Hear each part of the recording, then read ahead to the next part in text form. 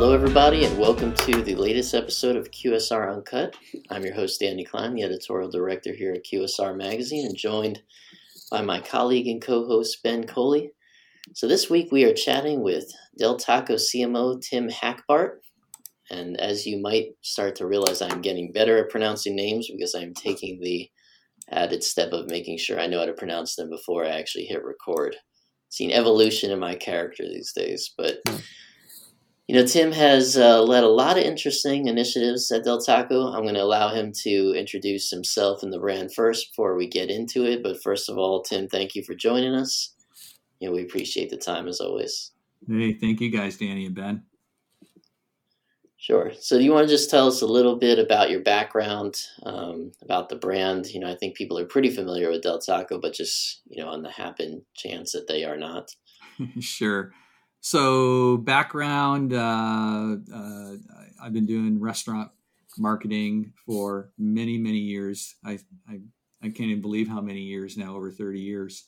And whether I was working at a brand or I owned an advertising agency for a while. I also owned an international restaurant chain consulting firm for a while. Now have worked on 25 restaurant chains, from fast food to big box casual, polished casual dining. So kind of everything in between. So pretty interesting life in that respect. Del Taco, over 600 locations in 16 states across the United States, and growing. Very happy about that. We are known for being the fresher alternative in the QSR space for Mexican, and we grate our cheese all throughout the day from 40-pound blocks of aged cheddar cheese. We actually cook our beans completely from scratch. Takes us like 3.5 hours to cook those guys. We grill our chicken fresh and our steak fresh, and do a lot of other fresh preps, such as we actually make our own pico de gallo from scratch as well. So very interesting that a fast food QSR does all of those types of fresh ingredients and prep. And most recently in 2020. We launched where we actually make our guacamole from scratch as well now. So what was your first job in the restaurant industry? That is a great question. And it is a classic Hackbardt story. So I'm going to college in the 80s.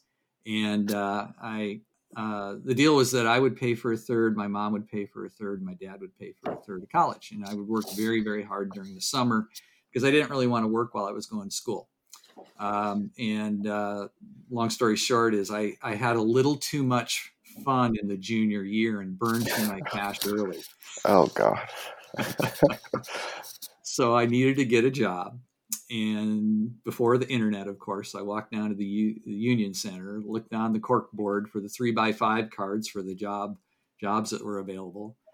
And it said, the local Pizza Hut needed a local store marketing person for 12 hours a week at minimum wage. And it was 3 blocks or 4 blocks from the Union Center. I walked over there, just walked in unannounced, got an interview, got the job on the spot.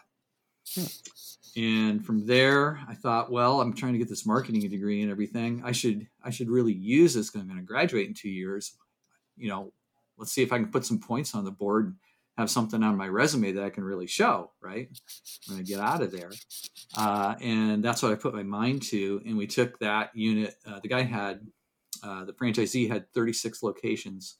And we took that location from number 12 to number 2 within 2 years in his portfolio, and did all kinds of crazy things, and drove sales like you can't believe. Like one thing I did was we had sort of this Woodstock kind of concert outside of town for the college students. Literally, like you could bring your own kegs and just bring them out in the field and watch, like 6 bad college bands, throughout the day. And it was a big deal. And there was no food out there. They didn't serve any food. Everybody brought their own stuff. And so I went to the organizers and I said, well, hey, I've got these 2 pickup trucks. and I can put 50 pizzas in each one of them and haul them back and forth out there. And, I could be selling pizza all day out there, and I'll give you guys a cut.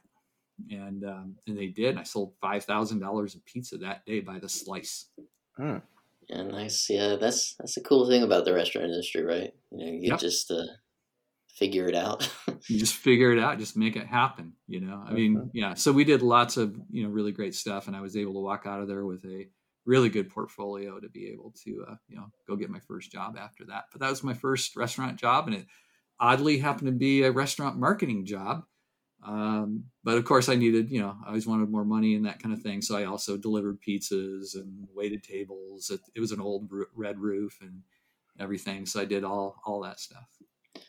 Yeah. I mean, what was local store marketing like back then? I think in our minds, it's really how many coupons could I shove into the mailbox back, I mean, that was only like 10 years ago, but, what was it like back then other than, your concert anecdote, which is cool. I mean, what else, what was kind of the status quo of it, when you walked in the door? So status quo was, because it was a, large chain, there was the 3-ring binder from Pizza Hut Incorporated that had the local store marketing, binder that had the different programs that they had come up with. So you did have something to go off of with that. But then, I realized it's like, okay, you only get so much out of that, and I want to kind of make a big bang. So I'm always looking for like, okay, how can I find that, $2,000 opportunity, $5,000 opportunity, like the concert. So for example, in the summer, there was the university was the center for Special Olympics. Okay. And all the kids would come in from all over the state, and they would have the Special Olympics there during a week. And, I just literally called the head of Special Olympics for the state of Michigan, and I was able to get the actual list and names of all the different directors of all the different areas. And I contacted all of them and gave them a special offer. And we just got killed because they had a whole bunch of kids in dorms that they wanted to feed pizza to. And I'm the only one that knocked on their door. So all those buses that were coming in were literally ordering pizzas. We were so out of dough. We're trying to like make dough really fast and everything. It was crazy, so things like that, you look for those opportunities and figure it out. Another one was I got to be best friends with the Parks and Rec department. I figured out that the Parks and Rec department were having all these programs for kids. Okay. And so what we did is we made sure that every single one of their, field days or special things that they were doing, a personal pan pizza was the reward. And the strategy was kids can't drive. So I'll give them a free personal pan pizza, which back then I think was food cost of like a quarter or 50 cents or something like that. And I know that, grandma or grandpa or mom and dad are going to come and bring them for that reward. And, you'll get that extra thing. It was nothing, right, to get that bigger family purchase. And so we owned the Parks and Rec department. Yeah. I mean, this kind of speaks to the ingenuity things. I'm going to ask you a very new age question before we get directly into Del Taco here, just to kind of build off of that to show the difference of what's happening. But I was just at a conference where we were talking about technology a lot, and I got asked a question from the crowd about NFTs, and I couldn't answer it because I have a very passing glance of what that even is. But the question was, are they going to play a role in restaurant marketing and the rewards side of things, and whether or not that's a metaverse is even a thing for brands? I mean, what do you think about that whole existence of this side of your job now, if it even is part of your job now, or what do you just think about NFTs and crypto and all of that, fun stuff? Well, obviously it's still the early days, right? And we'll see where it all plays out. There will be something there because if nothing else, in the metaverse, it'll be another point of access to order, right? In some way, shape, or form. So it'll all be something, and it's something that everyone's going to have to get involved in. and figure out how it's going to work. It's a little crazy on how financially it all works right now. And, claiming space, and okay, you're going to go in there and claim space, but is that metaverse there even going to exist, a couple of years from now after you buy all that space? And, so it's, there's a lot to learn. There's a lot to figure out. And it's going to be very, very interesting to figure out, like, what is the right point in time to jump in, and who can jump in at that point. Mm-hmm. So another major trend that's extremely relevant today is the idea of value, especially in the face of ongoing inflation and menu prices rising. And I know you guys leaned heavily into that with your 20 under $2 menu that you guys released. I was hoping you kind of take us through the background of the formation of that menu and some of the early results you kind of seen, or maybe anecdotally, qualitatively, quantitatively, what you guys have kind of gotten out of that value position. Sure. So we'll take you sort of back in time so that the audience can kind of understand how we got to where we are.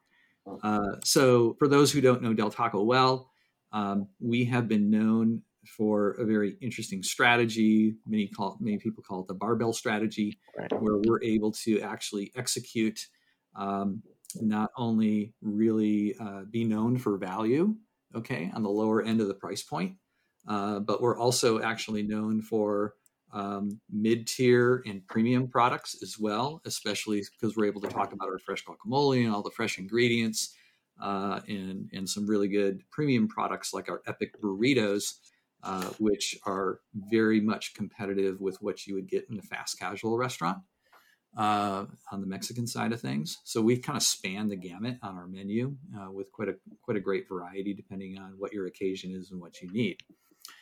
So for quite a few years, we have had kind of your dollar menu, for lack of a better term. Most recently, it was called Del's Dollar Deals. right. Been kind of a mainstay.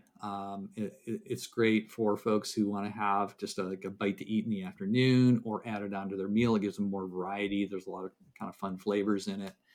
And as we were getting into third quarter of 2020, we started to kind of see this inflationary pressure, right, on restaurants. And what we started to see was the other chains were abandoning their position on the value side of the equation. Okay. And you would go, one day I just went out and took pictures and looked at everything. I knew it was happening, but I just kind of wanted to see it, in totality, and kind of put the photos up on the wall. And what we really kind of found out was, wow, everybody's just abandoned this part of the business. Okay.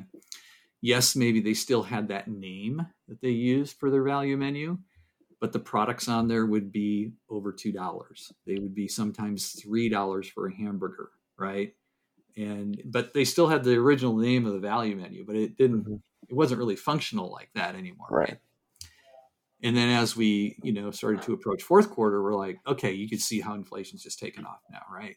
And the bet that we made was that our competitors were not going to, continue to support that part of the menu, which has now come true. There's nobody really playing in that space, especially in totality like we are. So we developed this 20 under 2 menu, which did a couple of things. Kept us in the value game, has a very wide variety, very easy for the customer to understand. They can get a lot of things at a very good price.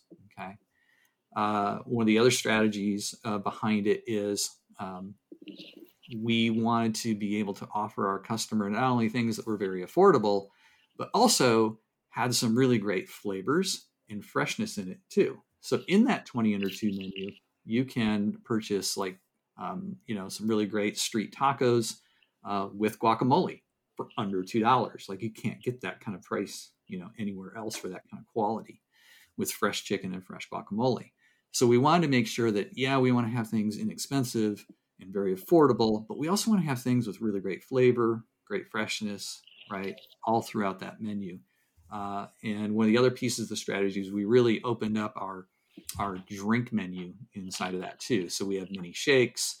We have two beverages that are pretty interesting, which is lemonade and Sprite with real strawberries in them.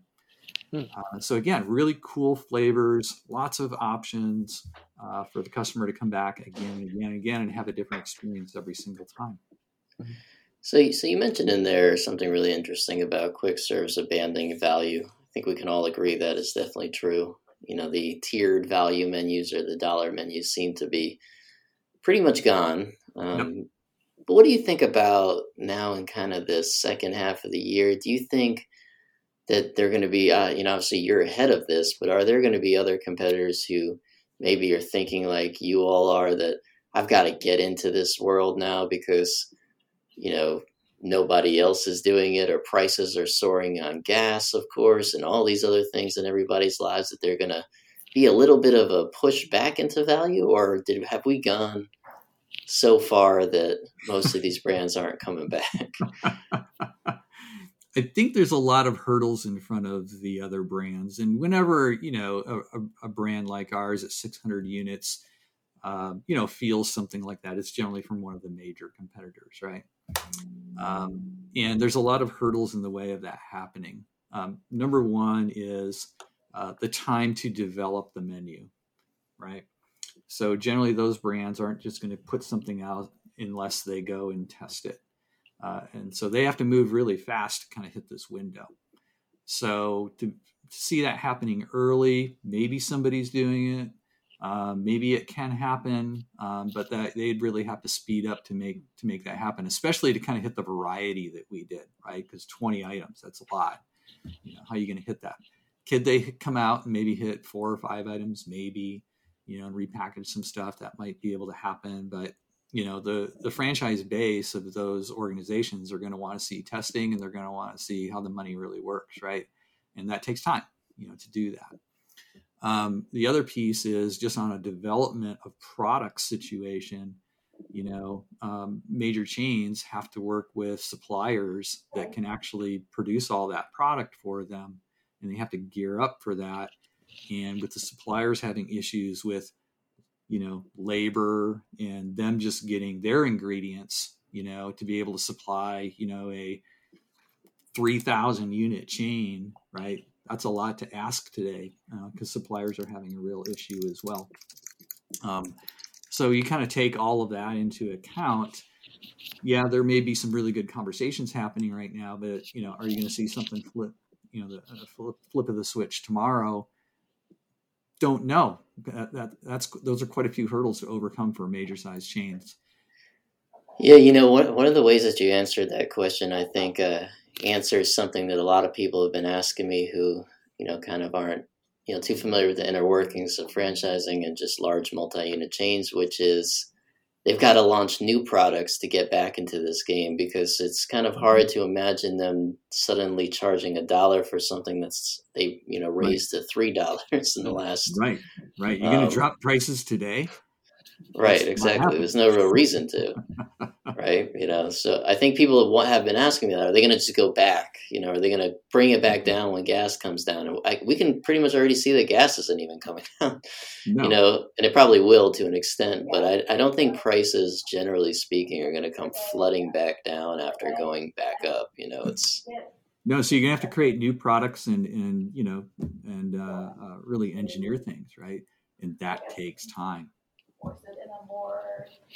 Yeah. One in relation to the whole price discussion, I've talked to multiple operators, about what the future may be, and I spoke to recently an operator of a fast casual in Florida. He runs a barbecue chain down there, and he was really adamant that there's going to be a point where customers are not going to take on these increasing prices anymore. There's going to be a stage where they're going to turn away and they're going to go to alternatives. Do you anticipate a future in which customers? A lot nowadays, like every single brand is saying that we're raising prices, but customers, we haven't seen any kind of pushback, and every brand seems to be saying that.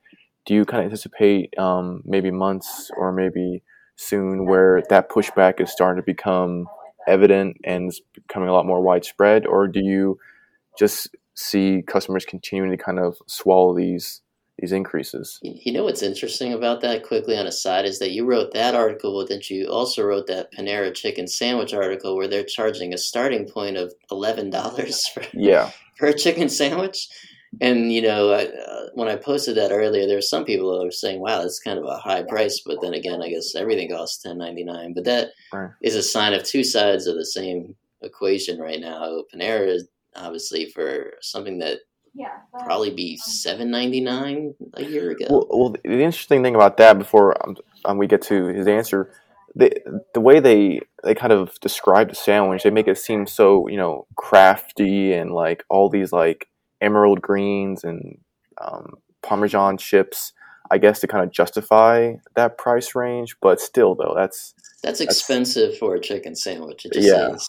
Yeah. I don't think they're hiding that fact. Normally you might pay that for like the Pick 2 premium or something, but for just a straight up sandwich, that to me was striking in terms of what's happening broadly.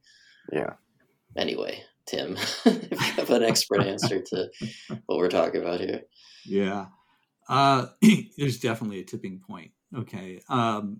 So this week, I'm an old school subscriber to the paper version of the Wall Street Journal. It shows up on my doorstep every day, and there's that first article that you saw from those guys that, really talked about that's starting to happen. Okay. Now they kind of talked about it more in regards to retail. And one of the examples they gave is there was a clothing chain and they raised their prices on sort of like, basic t-shirts over $20, and the revolt happened, right? They crossed that line, right? And they quickly retreated because that was sort of that entry-level product. Oh, I'm going to go get this, but then I'd buy the other products while I'm there or online or whatever, right? That kind of a thing. And so you're starting to, kind of see that. And you're starting to see the gas price finally, decrease the amount of people driving around, right? And certainly, you've got lower income, middle income, high income, that kind of a thing. And certainly, the lower income is really going to get affected by, those gas prices. That's going to be, a definite issue. And again, it kind of goes back to our original strategy. While our competitors are just raising a lot of price, doing it mostly on the top end of things, we're in a really good place where we've got a really good solid value menu. We've got a really good solid mid-tier and solid premium area, and we can really cater to all of those different needs and occasions. Just feel like we're in the right place at the right time. Yeah, it feels like also, speaking of revolts, that, some brands are almost forcing the hand into a revolt on the delivery side because they're charging such high premiums in there and then offering you either regular pricing or some kind of incentive to come direct through a loyalty or rewards platform, or really any way that they can get data from you. Mm-hmm. And I guess, to me, that seems to be maybe where kind of a behind the curtain value game is happening in quick service right now, is, kind of upcharging in one channel to get someone to go through another. And I don't know whether or not the consumer is really cognizant of that happening. Mm-hmm. I mean, is that something that you think has legs? I mean, we all know the value of data and marketing and, of course, the ability to tailor, that personalization digitally the same way if someone was actually in the store now. But, I mean, where do you see that movement going right now? I think you kind of talked about two things there. You were on delivery at one point. Yeah, I ramble sometimes. Then you kind of got into the loyalty and app kind of thing, right? So let's kind of talk about both of those. So delivery is going to be very interesting because, was it last week you started to see the fuel surcharges from the delivery providers, get enacted, right? Don't know if that's the first wave, if there's another wave after that. But that's certainly, a new charge to the customer. And then you have the delivery, markups that many chains do as well. And, at some point in time that adds up. Now, what we seem to see in behavior and data and activity is that that delivery user is a little more elastic. It's definitely a convenience factor. And I have a little inside info on that because my daughter does Instacart as a driver, and she tells me all the crazy things that people pay for. They're just ridiculous. Like, she had to drive 45 miles one time to deliver a $120 bottle of tequila to somebody because they really wanted that tequila, and it was only available at this one store in San Diego County. And they paid for it, right? I mean, just crazy stuff like that she delivers all the time. Yeah. So it's a little bit different, on that end. And I remember when delivery first started, there are all these focus groups that, we got to see information on and everything. And it was totally convenience. It was just like, yeah, I'm just lazy. I don't really want to go out, or I'm working a lot, in my house, and I just want to have what I want to have. And I figure if I stop, it costs me more money to stop than just to order delivery. It's a big convenience play. So there tends to be more elasticity on that side for sure. Otherwise, brands wouldn't be getting away with all the markups, right? And the charges from the delivery providers, et cetera. So, that seems like there's probably a tipping point, but,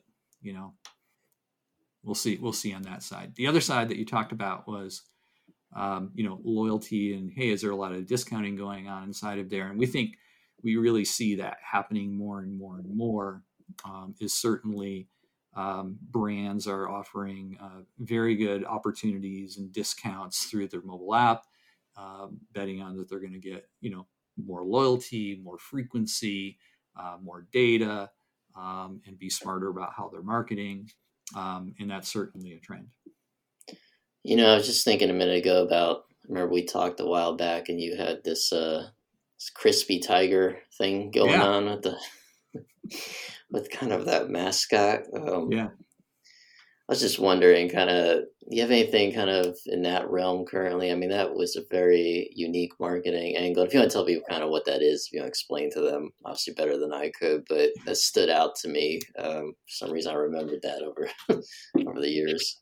Yeah, we were the first folks to launch crispy chicken, fried chicken or whatever, right, in QSR Mexican, and when the whole fried chicken thing was going crazy in 2020,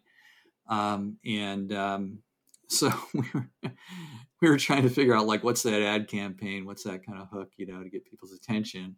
And our advertising agency came up with this idea that maybe there's this guy that's trolling us on social media, and his name's Chris P, and he's just crazy about crispy chicken, right? But that's his name, Chris P. That's his handle, kind of a thing. And we're like, wait a minute, that's kind of a cool idea. Maybe we make that into the campaign, and that's our character, right? And eventually, that's what happened. And how we worked it was Chris P was a music artist, kind of like Ice-T or something like that, right? And throughout that campaign, every time we had a new crispy chicken taco, because we did all these different flavors, honey mango and Cholula we put on it, okay? Every time we had a different flavor, he would be in a different band, right? He'd be singing a different genre, and people kind of look forward to, okay, what's he gonna be in next? So he was for Cholula, he was a crispy tiger, so it was a big, hair metal band, and then he got in a boy band, and then we got to barbecue. He was a country singer. So, he kind of took them through a bunch of different music genres, which was pretty fun for everybody to watch. That's quite interesting. So, we've always talked about, how restaurants have had to adapt during COVID, the acceleration of certain trends. But when it comes, maybe if we could kind of pivot that to, your responsibilities as a marketing executive. Would you say that your responsibilities or what your job's required of you has shifted at all due to COVID? Is it still pretty the same, or is it kind of in different kind of realm you're kind of playing in right now? I'd say the biggest change is you have to have about 6 backup plans. Mm-hmm. Yeah, right. I know. Well, welcome to life. For the last 2 years. That's the game. That is the biggest change. Is you have to have 6 backup plans ready at all times because something can happen, right? Oh, we can't execute that because 30% of the workforce is out on COVID. Okay, so you can't push that, right? Kind of a thing. Next one would be, we can't do that because all of a sudden now the chicken suppliers can't get you the chicken. Okay, kind of a thing, because you need X amount of pounds more. And they just can't produce it because they don't have labor or they don't have the product or shipping. Then we had the shipping issues at the end of last year, right? So it just kind of goes on and on and on like that. So as opposed to having 1 or 2 backup plans, now it's like 4 to 6. That's probably the biggest change. Is you just got to be ready to pivot so fast, and you got to have stuff in your back pocket, or you're going to be in a bad place. How different is it now getting feedback from people? Social media seems to me, if I was a marketer, to be both the greatest thing and maybe the worst, just in terms of, at least now you don't have to rely on, the comment card on the table or some of our friends on the, third party review sites who we won't mention by name out loud. But now you can actually go directly to just kind of using different software to see what people are saying about Del Taco, or you could poll them through rewards, all sorts of things like that. I mean, to me, it would feel like there's almost too much information out there, but maybe that's not even a thing if you're a marketer. Well, social media can certainly be what's the word I'm looking for here? What's the description I'm looking for here? That can be a sea of unknowns of what's really going on if you're listening to all that. But in other cases, Twitter, it can be very known, right? Depending on what it is. I would say that we're actually in a better place than we've ever been. And one of the things I talked to my consumer insights team, which is, a couple of people, is I said, what we really want to achieve here is being, the best consumer insights team ahead of everybody else that's in a mid-sized brand in the industry. That's our goal. We just want to be like way ahead of everybody, right? So one of the great things about the loyalty platform in our mobile app is that we're able to get immediate feedback. So basically, if you buy any test product or buy any promotional product from our brand, you will get an email or a push notification within 1 hour after you purchase that, because we want to know real time what you thought of that product. Okay. Right. And we are getting very, very large sample sizes. And my team has set it up so that it's not old school while you wait around for 2 months to get that report. Actually, it's an immediate live link that they set up for all of us. We can just click on it and see what it is real time to that day of however many respondents have responded and what the actual results were. So we have real time data in relationship to what that consumer is thinking. Now, that being said, that can still be a little bit, skewed in relationship to, that could be your core customer or that type of thing, right? So often, depending on what it is, we may go out and buy some panel stuff and get some, additional data as well. But another way we do that to kind of keep it less about the core customer is, especially on our test products, we'll put QR codes on there as well, on the packaging, and people can shoot that, give us feedback, so we can get people outside of the loyalty database as well to give us some feedback. So we're in a really good place actually to get very, very, very quick data, or quicker than we've ever gotten it before. It's pretty fantastic. Yeah, I mean, push notifications to me feel like the new email. My teenage brother, he's 16. He doesn't even have email. I mean, he doesn't check email. I mean, right. Unless he, gets a job somewhere, I guess he doesn't feel the need to have email. Email is also becoming, as we know, very complicated in terms of privacy laws and filters and all these things. Very tough to reach people consistently there, but they all have cell phones in their pocket, right? So yeah, got to launch an app here at QSR. Some will think about, but Tim, I want to just kind of to close here. Let's open the floor in terms of, what's maybe the one thing you're most optimistic about, going forward. I like to believe we've kind of passed the darkest of the days here in the restaurant industry world. So we'll look forward to happier times. So what's the one thing really you've got kind of the optimism arrow pointing upward on? Well, I'm not sure if we're past the darkest days yet, but hopefully the darkest days. Well, yeah, we got other things. There's always some issue going on. Of course, right now we got global things that are crazy, right. But well, I think the two things is, number one is being around the restaurant industry for a very long time is we're a very resourceful industry, right?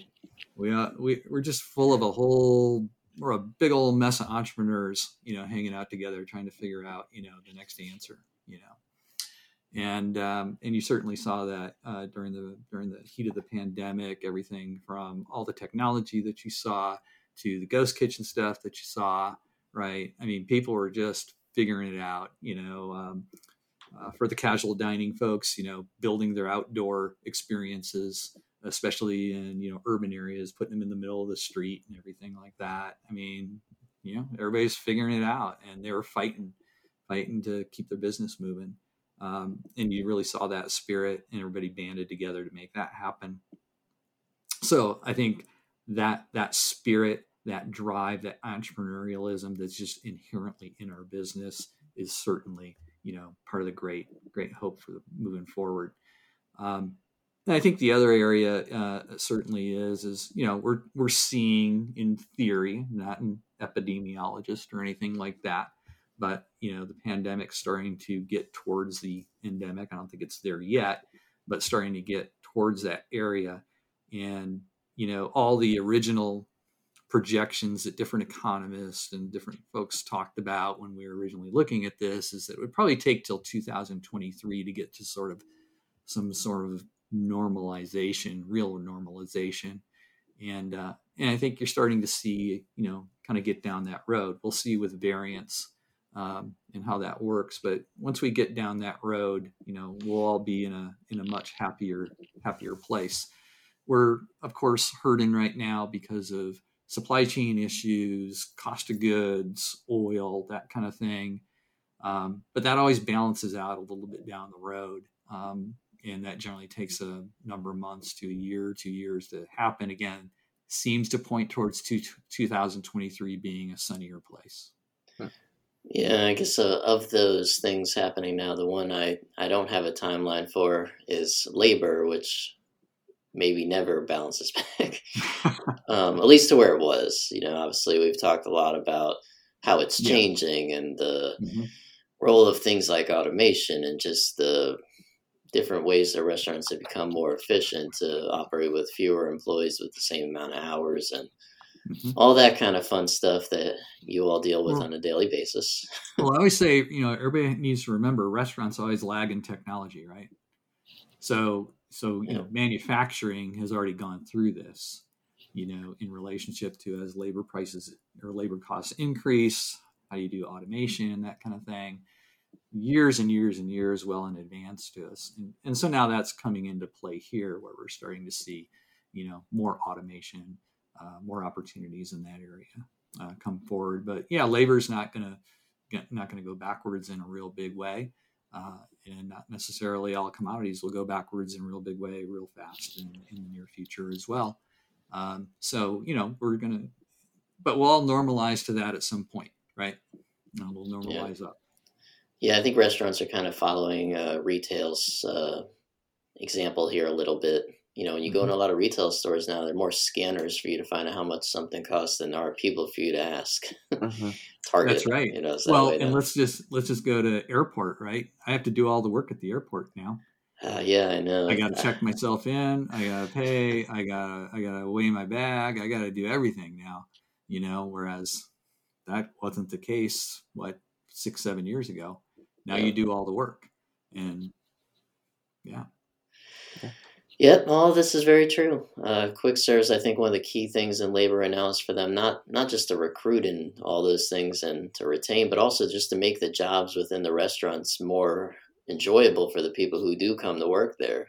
I was talking to someone the other day, and he was saying he loses 4 employees a week. This is just a single unit place, and it's like, well, it's a really hard job we're asking them to do. A lot of things, a lot of information they're processing, and their thoughts a lot of times nowadays, I can go do something a lot easier. So if you can put them in front of guests, which a lot of people love doing, they're drawn to hospitality, you probably have a better chance of them sticking around. And if that means a robot is flipping burgers at White Castle, then so be it, I guess, right?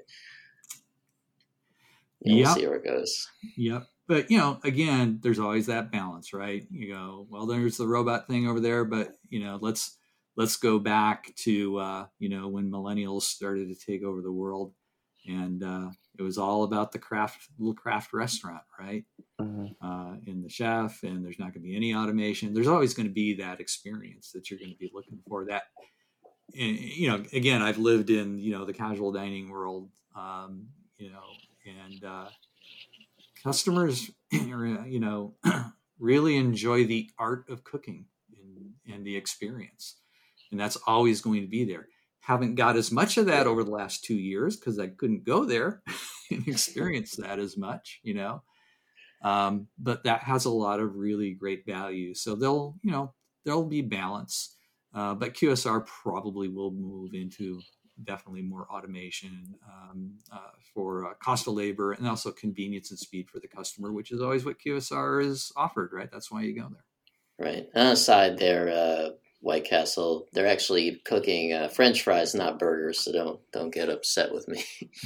They're cooking something that involves heat. But anyhow, Tim, thank you so much for joining us. We really appreciate all your time and insight. Again, we'll be following Del Taco, and if there's anything you want to say to people in terms of where they might find you on social or through email or just on the website, if you don't want to give it your email, which I probably wouldn't do, go ahead. Yeah, well, you can always find me on LinkedIn. You just type my name in there, and there I am. On social, a little bit out there on Twitter and that kind of a thing. And a little known fact is my hobby is triathlon. So if you are into that, you can always follow me on Instagram, and my handle there is Old Guy Who Tries. I feel like people say that about me, and I'm 36. I'm also not running triathlon, so we salute you here. All right, well, thank you again, Tim. For everyone listening, we always appreciate it, and we'll see you next time. Okay, thanks, guys.